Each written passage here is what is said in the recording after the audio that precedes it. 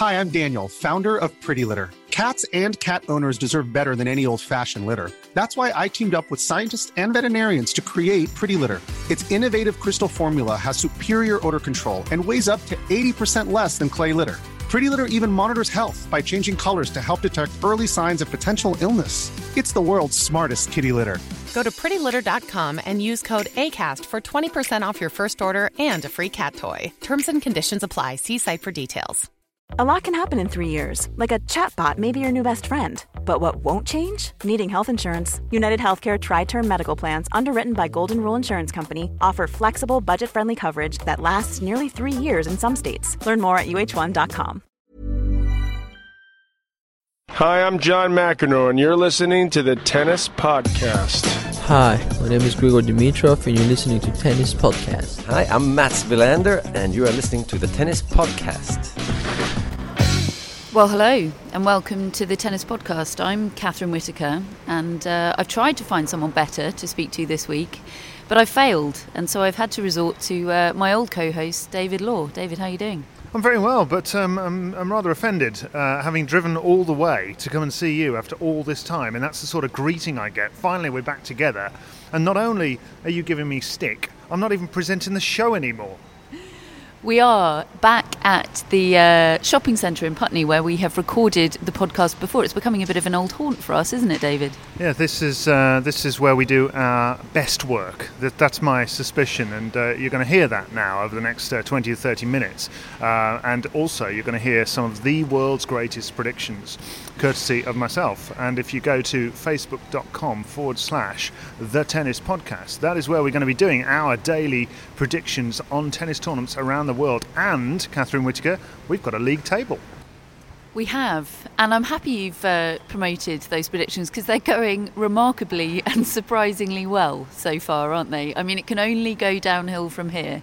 Well, you speak for yourself. Mine are going really well, and yours are going okay because you're copying mine, and so, well, same old really. But yeah, that's going to be the challenge over the next however months we have left of the tennis year, to see who's going to be the better predictor. So get your predictions in as well and take us on. We've established a bit of a points system, haven't we? We've of course not in any way copied the system of Mark Lawrenson's predictions on the BBC. Not at all. No copyright issues there whatsoever. We've established our own very unique point system, which I think is a point for correctly predicting the winner of the match overall, a point for correctly predicting the number of sets, and then a point for each additional set where the game score is correctly predicted. Is that what we've decided on? Yeah, that's about the gist of it, yeah. And so far, after two matches, so it's early days, frankly, after 2 matches, we are on 4 points apiece, having both correctly predicted the result and set scores of Dimitrov Kyrgios. We'll come on to that in a minute. And what was our first match? It was Djokovic Baghdatis. So first match, probably an easier one to predict, but hey, how about Kyrgios Dimitrov last night? Oh, well, it was, I have to say, being the man of an age that I am, I actually had to go to bed halfway through it. Yeah, basically I listened to the latter half of it on 5 Live Sports Extra, where the team are out there, Russell Fuller and Philip Sturd and Chris Dennis, all commentating on that match. So go and listen to their coverage over the next week or so if you can. I saw the first set on BT Sport, getting all my clients in, do you notice, into this particular place. He's such a pro, isn't he? Well, I know what I'm doing. And but I mean, no, it wasn't on BT Sport. Of course, the women's tour is on BT Sport. What on earth am I saying? However, he's not had much sleep recently, everyone. No, that's right. But no, here's what happened yesterday in my tennis television watching and radio listening life.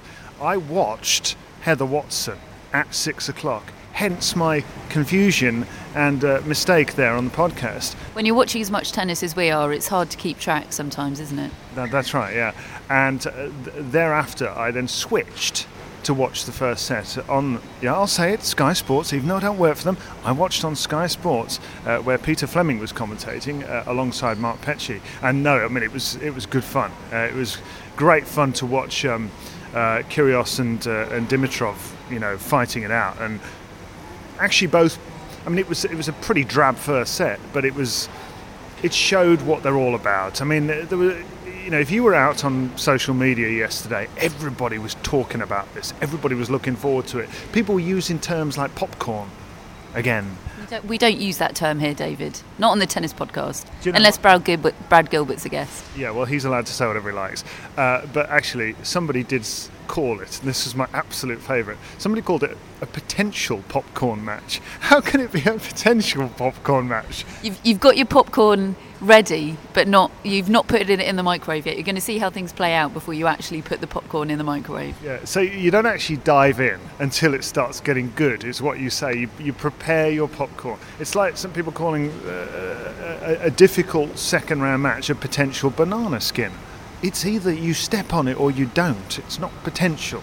Couldn't agree with you more, David. You've struck upon my commentary bugbear. The potential banana skin is my number one commentary bugbear. A banana skin, you don't necessarily have to stumble on a banana skin. It's there. You can swiftly glide past it, or you can fall on it. Yeah, okay. So that's our bugbears put to bed. What else was I doing? Yeah, and then the rest of the match with Kyrgios and Dimitrov. Well, the sets order was different to what we expected, but it was more or less, I think, as we anticipated. 3 sets, Dimitrov the winner, for the reason, in my view, that his game is tighter currently than Kyrgios' game. And I think at the moment, Kyrgios is going to struggle when he takes on, and we've seen it against players like Murray. I think he will struggle against Djokovic as well. These precision players who hit down the lines with, not giving him much to work with, not giving him many short balls. You can think, well, why did he beat Nadal? I think Nadal wasn't as confident actually as he would be on other surfaces, and that's not to take away anything from Kyrgios, but he gave him just enough looks for Kyrgios to jump on him. And I think, give Kyrgios 2 years and you may have a different proposition, fitness permitting. And it's interesting, isn't it? Because I think it's a good marker for them both, because it's one thing Kyrgios taking on somebody like Nadal at Wimbledon last year, where he's a complete underdog going in and surprises everybody. But that Kyrgios Dimitrov is billed as, tennis to come. This is what we've got to look forward to over the next 5 to 10 years. This is going to be one of the rivalries, hopefully, if things play out as everyone's expecting and hoping. And that was Dimitrov a couple of years ago, wasn't it? He had all the game, but he wasn't as tight. So I think it's good to see Dimitrov, a good mark of Dimitrov's progress. We know he's not there yet. We know he's not where we've predicted that he will eventually go. But he is now that more experienced, better match player compared to a Kyrgios who's just coming up and needs to tighten up his game for those sorts of matches. No, I would say so. I would say Grigor is going through a bit of a stumble just at the moment. I think his Australian Open was excellent. That performance he put in against Murray, although the rest of the tournament was not entirely convincing. But I saw the match he played against Ryan Harrison, which he lost in the third set heavily. I think he lost a 6-love set, and he was all over the place, to be quite honest. But I don't really read too much into that. I think he needs to produce on this sort of stage, and you're going to throw in the odd bad week, and he needs to keep progressing. I think Kyrgios, the other thing, and I didn't even think of this when doing the predictions, because actually when Dimitrov won the first set, I was thinking actually this should be straight sets, really, because Kyrgios hasn't played since the Australian Open. He's been injured, he's not done a thing, he's going to be rusty. I saw Cilic lose 6-4, 6-4, having not played all year. It's too much to expect, I think, for these guys to just come out and play perfect tennis right from the off. And actually, Kyrgios has done very well to do what he's done, I think, in Indian Wells. We're not worried yet for Dimitrov, are we? It's a bit of a rough time, but we still believe. Oh yeah, I mean, he looks great yesterday. But all the raw materials are there. I do think occasionally, and we are the most guilty of all of this, of just assuming that it's a foregone conclusion that this guy will win Grand Slams. It is not easy. Look at the era, for goodness sake. And it's not just the young players are exciting, not only Kyrgios, Kakanakis and Coric, and I actually put on Twitter the other day, who is the one of those that's going, I can't even pick who I think is going to be the most exciting of them all. They're all got so much Zverev as well, and there are others.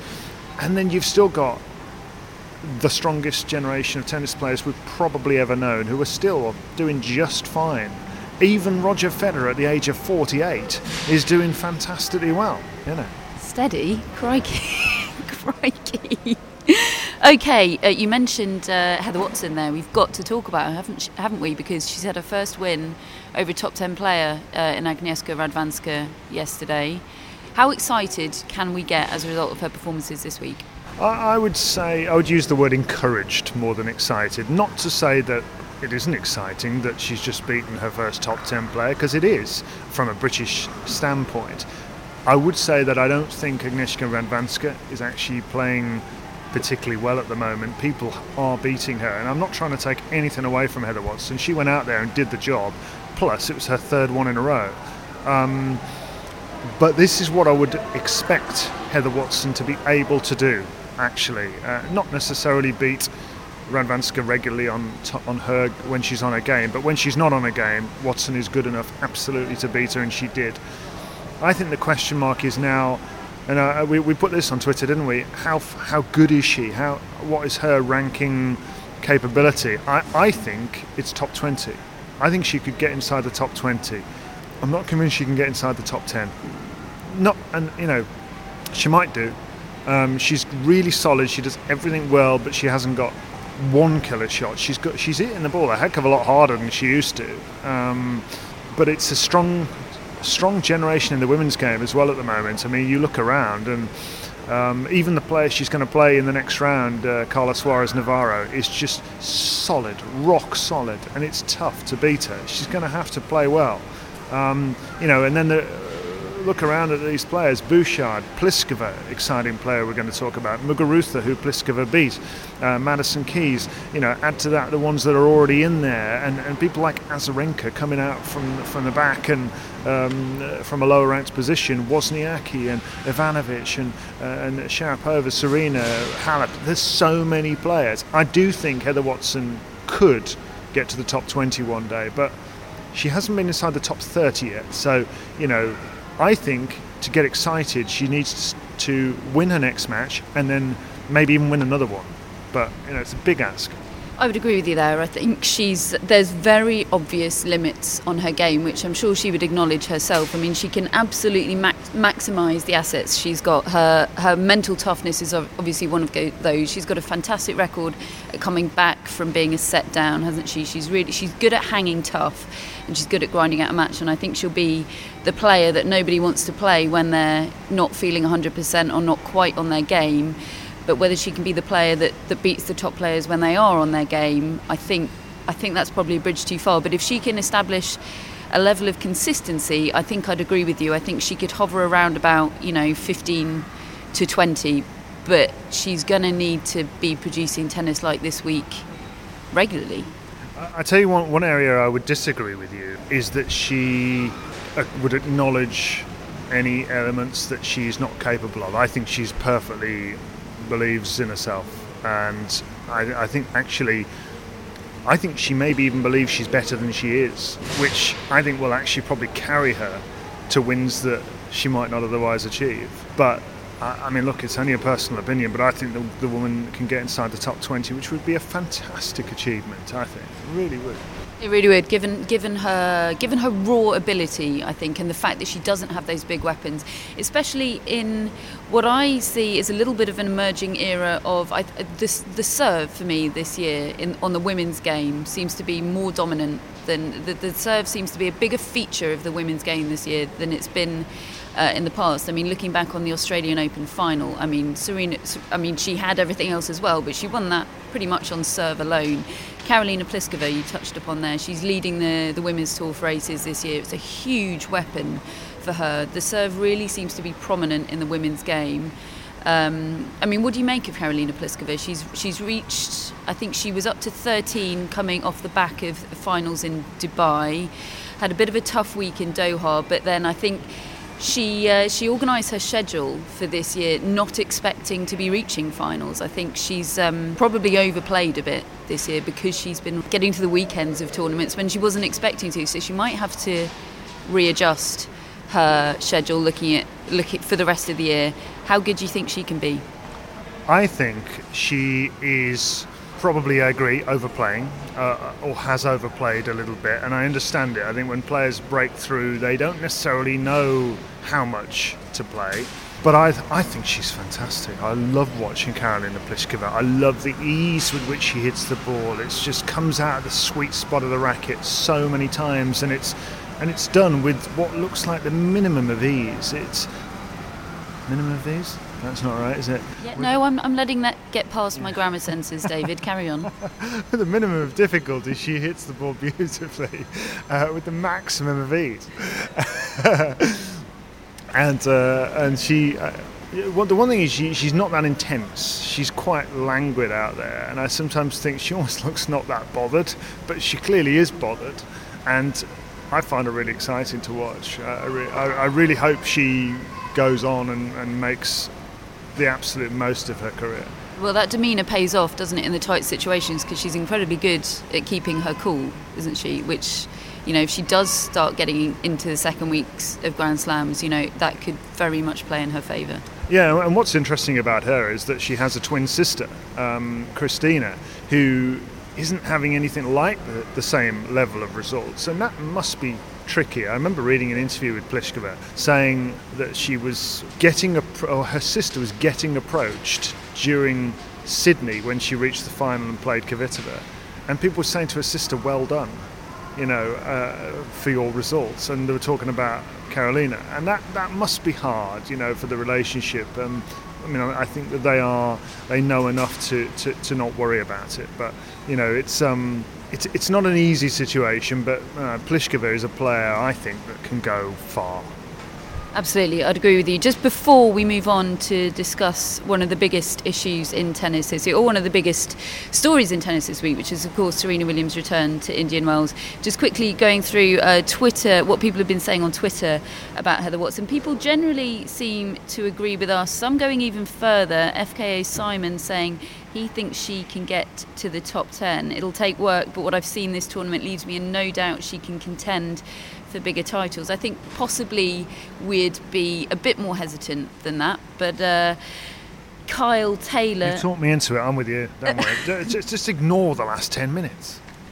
Kyle Taylor says, with tennis like that, there's no reason that she can't be top 15, all about consistency. Well, I think we'd certainly agree that for her it is going to be all about consistency. And Joe Dabernig, I'm not as experienced as you with pronunciations, David, so I'm just going to plough on. Joe Dabernig, many apologies if I've got this wrong, but he always thought that if Heather had Laura's game, presumably Laura Robson there, she would be top 5. Just don't think she has a big enough game. I assume that's a reference to Heather's mental toughness and her ability to grind out matches. Not that Laura Robson doesn't have that mental toughness, but their games are just built on completely different building blocks, aren't they? Laura's game is built on around the serve and the big weapons. Heather's game is built upon... Millions of people have lost weight with personalized plans from Noom. Like Evan, who can't stand salads and still lost 50 pounds. Salads generally for most people are the easy button, right? For me, that wasn't an option. I never really was a salad guy. That's just not who I am. But Noom worked for me. Get your personalized plan today at Noom.com. Real Noom user compensated to provide their story.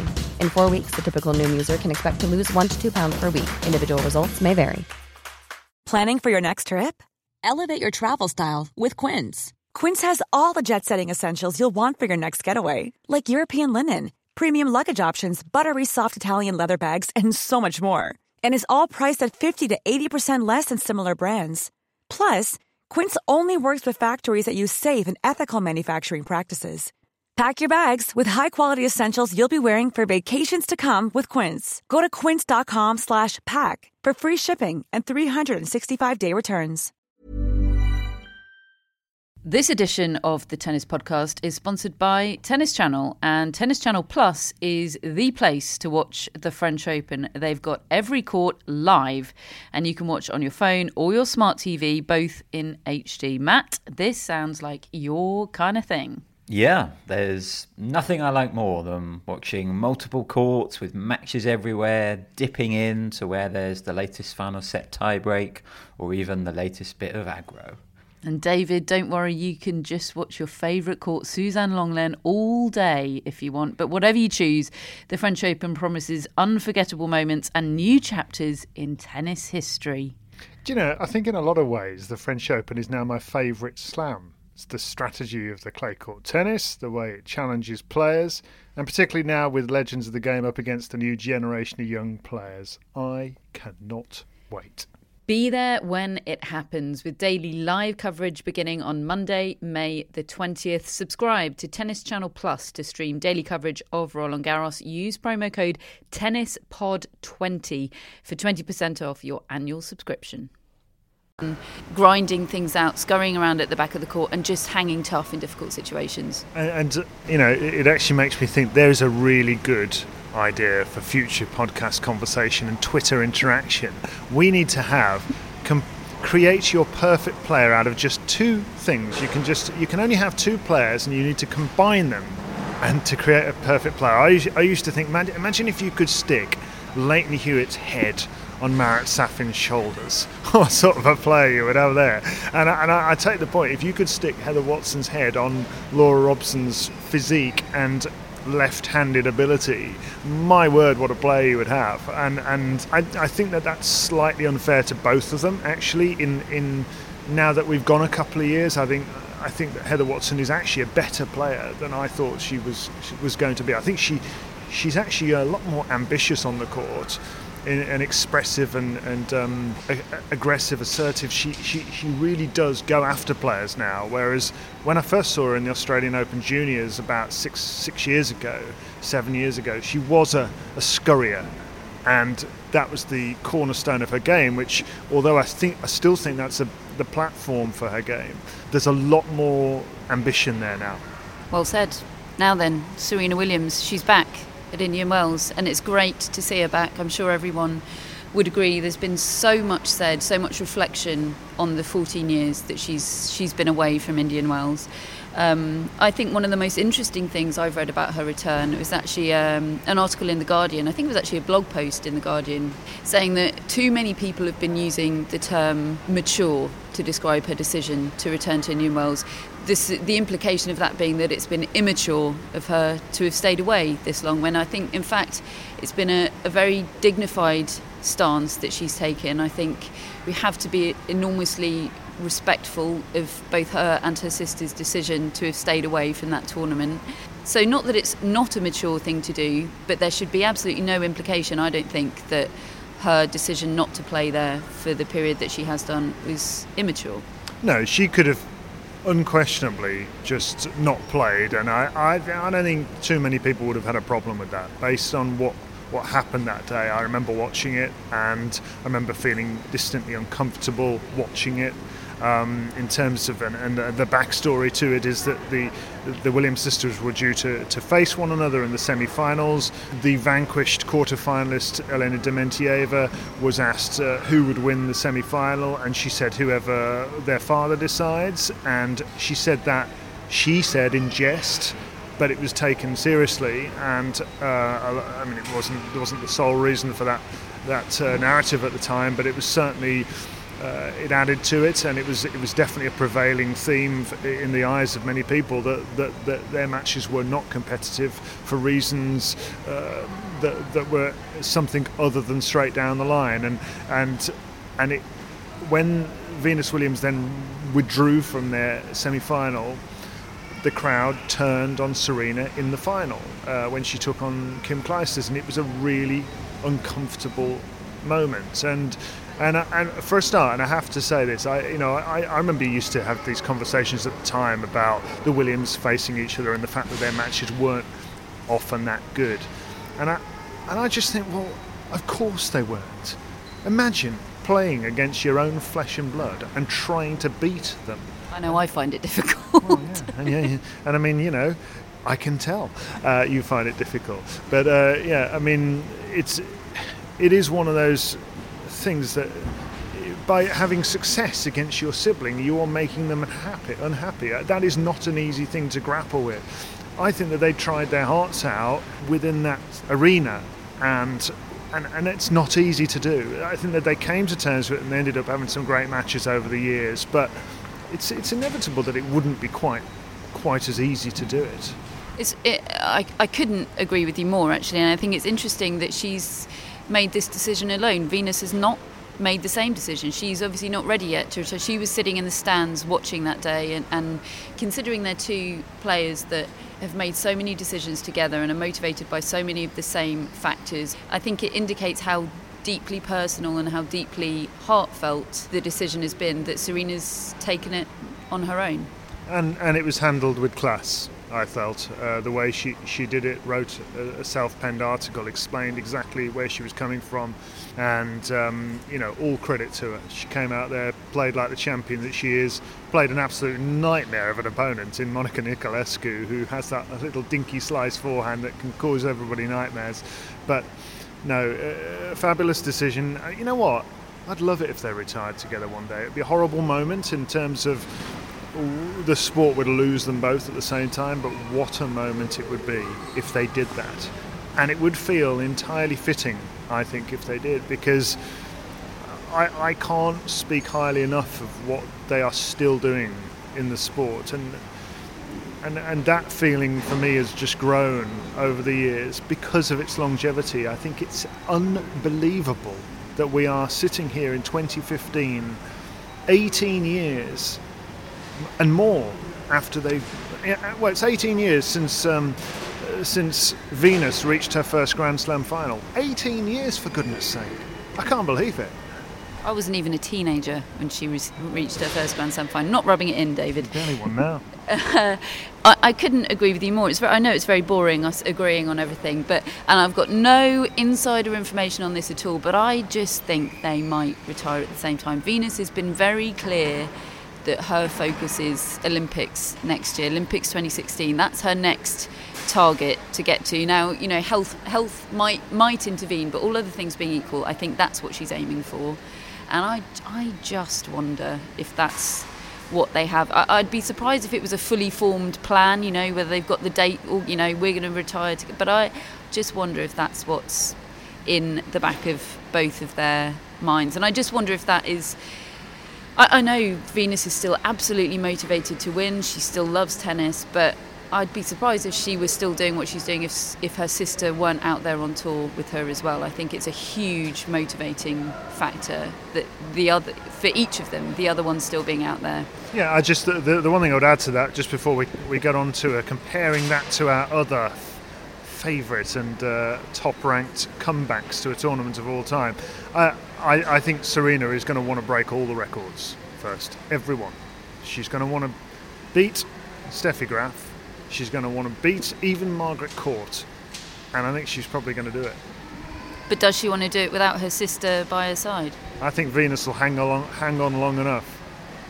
Interesting. God, it's so fascinating, wouldn't it, to look into a crystal ball and see how long it might take. So how long is Venus going to have to hang in there in order to stay on tour to see her sister break all the records? 2 years. 2 years. 2 years to do it. David's putting his neck on the line. What on earth is happening here? You're not sitting on the fence. Now, this is normal fare for me. Anybody who's listened to the 100+ episodes of the past, which are available on the Tennis Podcast website, and do subscribe on iTunes, and just make sure you listen every week and get on Twitter and get on Facebook and get into the predictions and laugh at Catherine when she gets them wrong. Tell you what, I can tell you we've got a new subscriber this week, because my dad, who's sailing the high seas, he's off to sail the Pacific, or he is sailing the Pacific. He is now a subscriber after lamenting for the past 2.5 years of recording this podcast that my own dad isn't a bloomin' listener. He is now a listener, and he's listening from far-flung places like the Panama Canal and the Galapagos Islands. So hello, Dad, wherever on earth you are. Now then, greatest comebacks ever. Serena has inspired us. And in fact, it was a colleague of yours, I think, that particularly inspired us. John Dolan, who's a long-time expert in the field of particularly women's tennis. Actually worked on the WTA circuit for very many years, and also worked with Kim Clijsters, and just pointed out, on the eve of Serena's comeback match at Indian Wells, is this the most eagerly anticipated comeback to a tournament since Monica Seles in 1995 in Canada?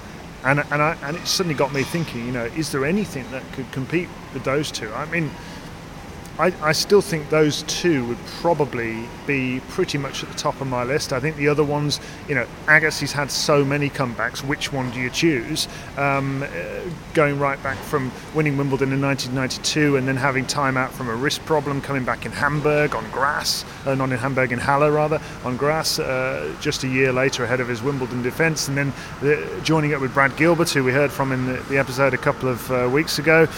And then, of course, the ultimate, winning the French Open in 1999, 9 years after reaching the final for the first time, when he thought his chances had passed, and there he was in the fifth set against Andrei Medvedev, just in tears, winning it, and it was and winning it from 2-0 down. Wow, that was amazing.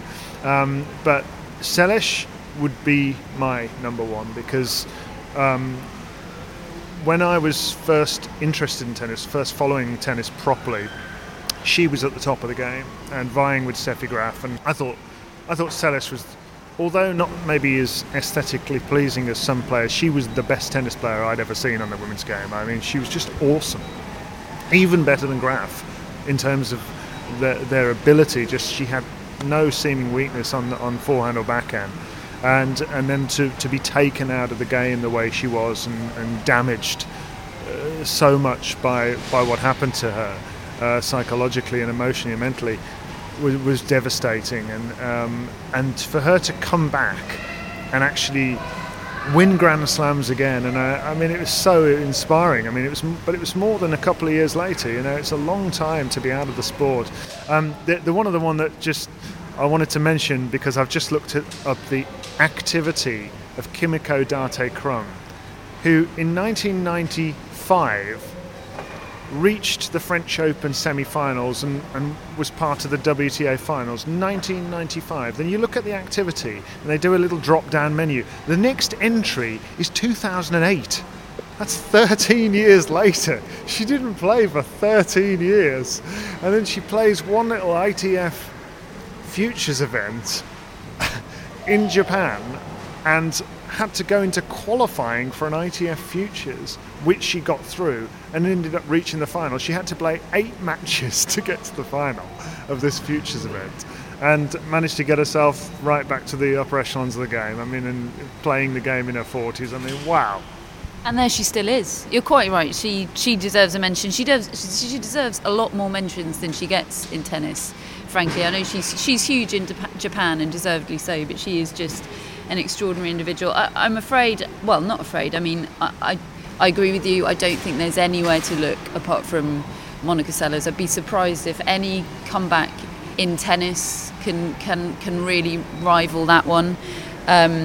I'd go so far as to say sport, really. I mean, what she went through is just the most extraordinary, harrowing, something that we can't really come to any sort of terms with, having not been through it. And then an element of it that I hadn't realised was that her fellow players on the WTA Tour had to vote on whether she got an extended protected ranking, and they all, with the exception of Gabriela Sabatini, voted for her not to receive a protected ranking in those circumstances, which is quite, I mean, I'm sure they all had their reasons, but just hurdle after hurdle that she was confronted with during that period of her life. And I did an event with her for the first time, a Champions Tour event in Belgium last year, and she's a wonderful, inspiring, well-grounded, lovely human being, but obviously still, more than 20 years later, deeply affected on a day-to-day basis by what happened to her. And that's, not having to go out onto a tennis court every day. Just 2 years later, what it must have taken for her to walk back out onto a tennis court, I can't really wrap my head around that, let alone to get back to winning Grand Slam titles as she did at the Australian Open just months after her comeback. And I think she reached the US Open final, losing to Steffi Graf the month after her comeback. It's all just mind-bogglingly impressive, frankly. It is, and I was just saying, it's you know, it pales into insignificance because achievement on a tennis court is irrelevant compared to physical, mental and health and happiness, and which I hope she has found. But I believe if that had not happened to her, the way we are talking about Serena Williams now, we would have been talking about her. I think she would have had the sort of numbers on the board that Serena Williams now has. Very interesting. Sliding doors of tennis, isn't it? What might have been. We've asked for your input into the greatest comebacks of all time. Now, we decided that the definition of the sort of comebacks we are specifically talking about here are comeback-defining events. So you'd probably call French Open 99, Andre Agassi's comeback-defining event. Sellers at the Canadian Open 1995. Lots of mentions of Kim Clijsters' 2009 US Open. It was only her third event back. She had been away from the tour 2 full years. She had had a child, for goodness sake. I mean, neither you nor I can talk from personal experience of what it takes to have a child, be just a mum for 2 years, and then come back and be a Grand Slam champion. Well, that's where you're wrong, Catherine. I can't. But you're absolutely right. No, it is fantastic what she's managed to achieve and in that comeback. And it was great to have her back. It was great to have Henin back for a short while as well. I mean, Hingis was another one who had a long time out of the game and missed probably 3 or 4 years and then made a comeback. I remember her beating Vera Zvonareva in her first Australian Open match back after a long time out, and it was just a joy to watch that kind of tennis again, and use of angles and strategy in a way that maybe wasn't being used at the time. And no, there's been some fantastic comeback stories, but I think the ones you've mentioned are the most salient. Absolutely. Susie Reed, Tommaso Scarpa, Clara Timova, all saying Kim Clijsters. And I must also mention that David Levy, our one-time co-podcaster... He will be back. He will be back one day, when we let him. His 3 suggestions are Monica Seles, already touched upon, Mardy Fish, who absolutely deserves a mention. Wonderful to see him at Indian Wells this week, bowing out of tennis on his own terms. Well, that's if he decides to bow out. I mean, he was competitive enough the other day to make me think if he fancies a comeback, he can do it. Interesting. Well, I mean, there are other factors at play there, aren't there? But I mean, certainly wonderful to see him back on the tennis court. And Dave Levy's third selection is Frank Sinatra. So I think we did need to be a bit more clear about what the parameters of the discussion were. Or maybe he's just completely missed the point altogether. But thanks for that anyway, Dave. Always nice to get your thoughts. I think there's probably countless other comebacks. I know you wanted to mention Borg in 91, and a couple of people on Twitter mentioned that as well. Loads of others. John McEnroe, Andre Agassi we've touched upon. Thomas Muster, I mean, he's had 2. He came back to tennis at the age of 42. What was he thinking of? It's not too late for you yet, David. But anyway, a fantastic discussion point. I've enjoyed it very much, David. I hope you have too. Yeah, it was good fun, wasn't it? Will you let me present this thing again? No, absolutely not. I've not enjoyed it at all. But maybe once every year we'll let you present it, and next week and the week after. Well, I've enjoyed it enough for both of us, and we'll see you again soon.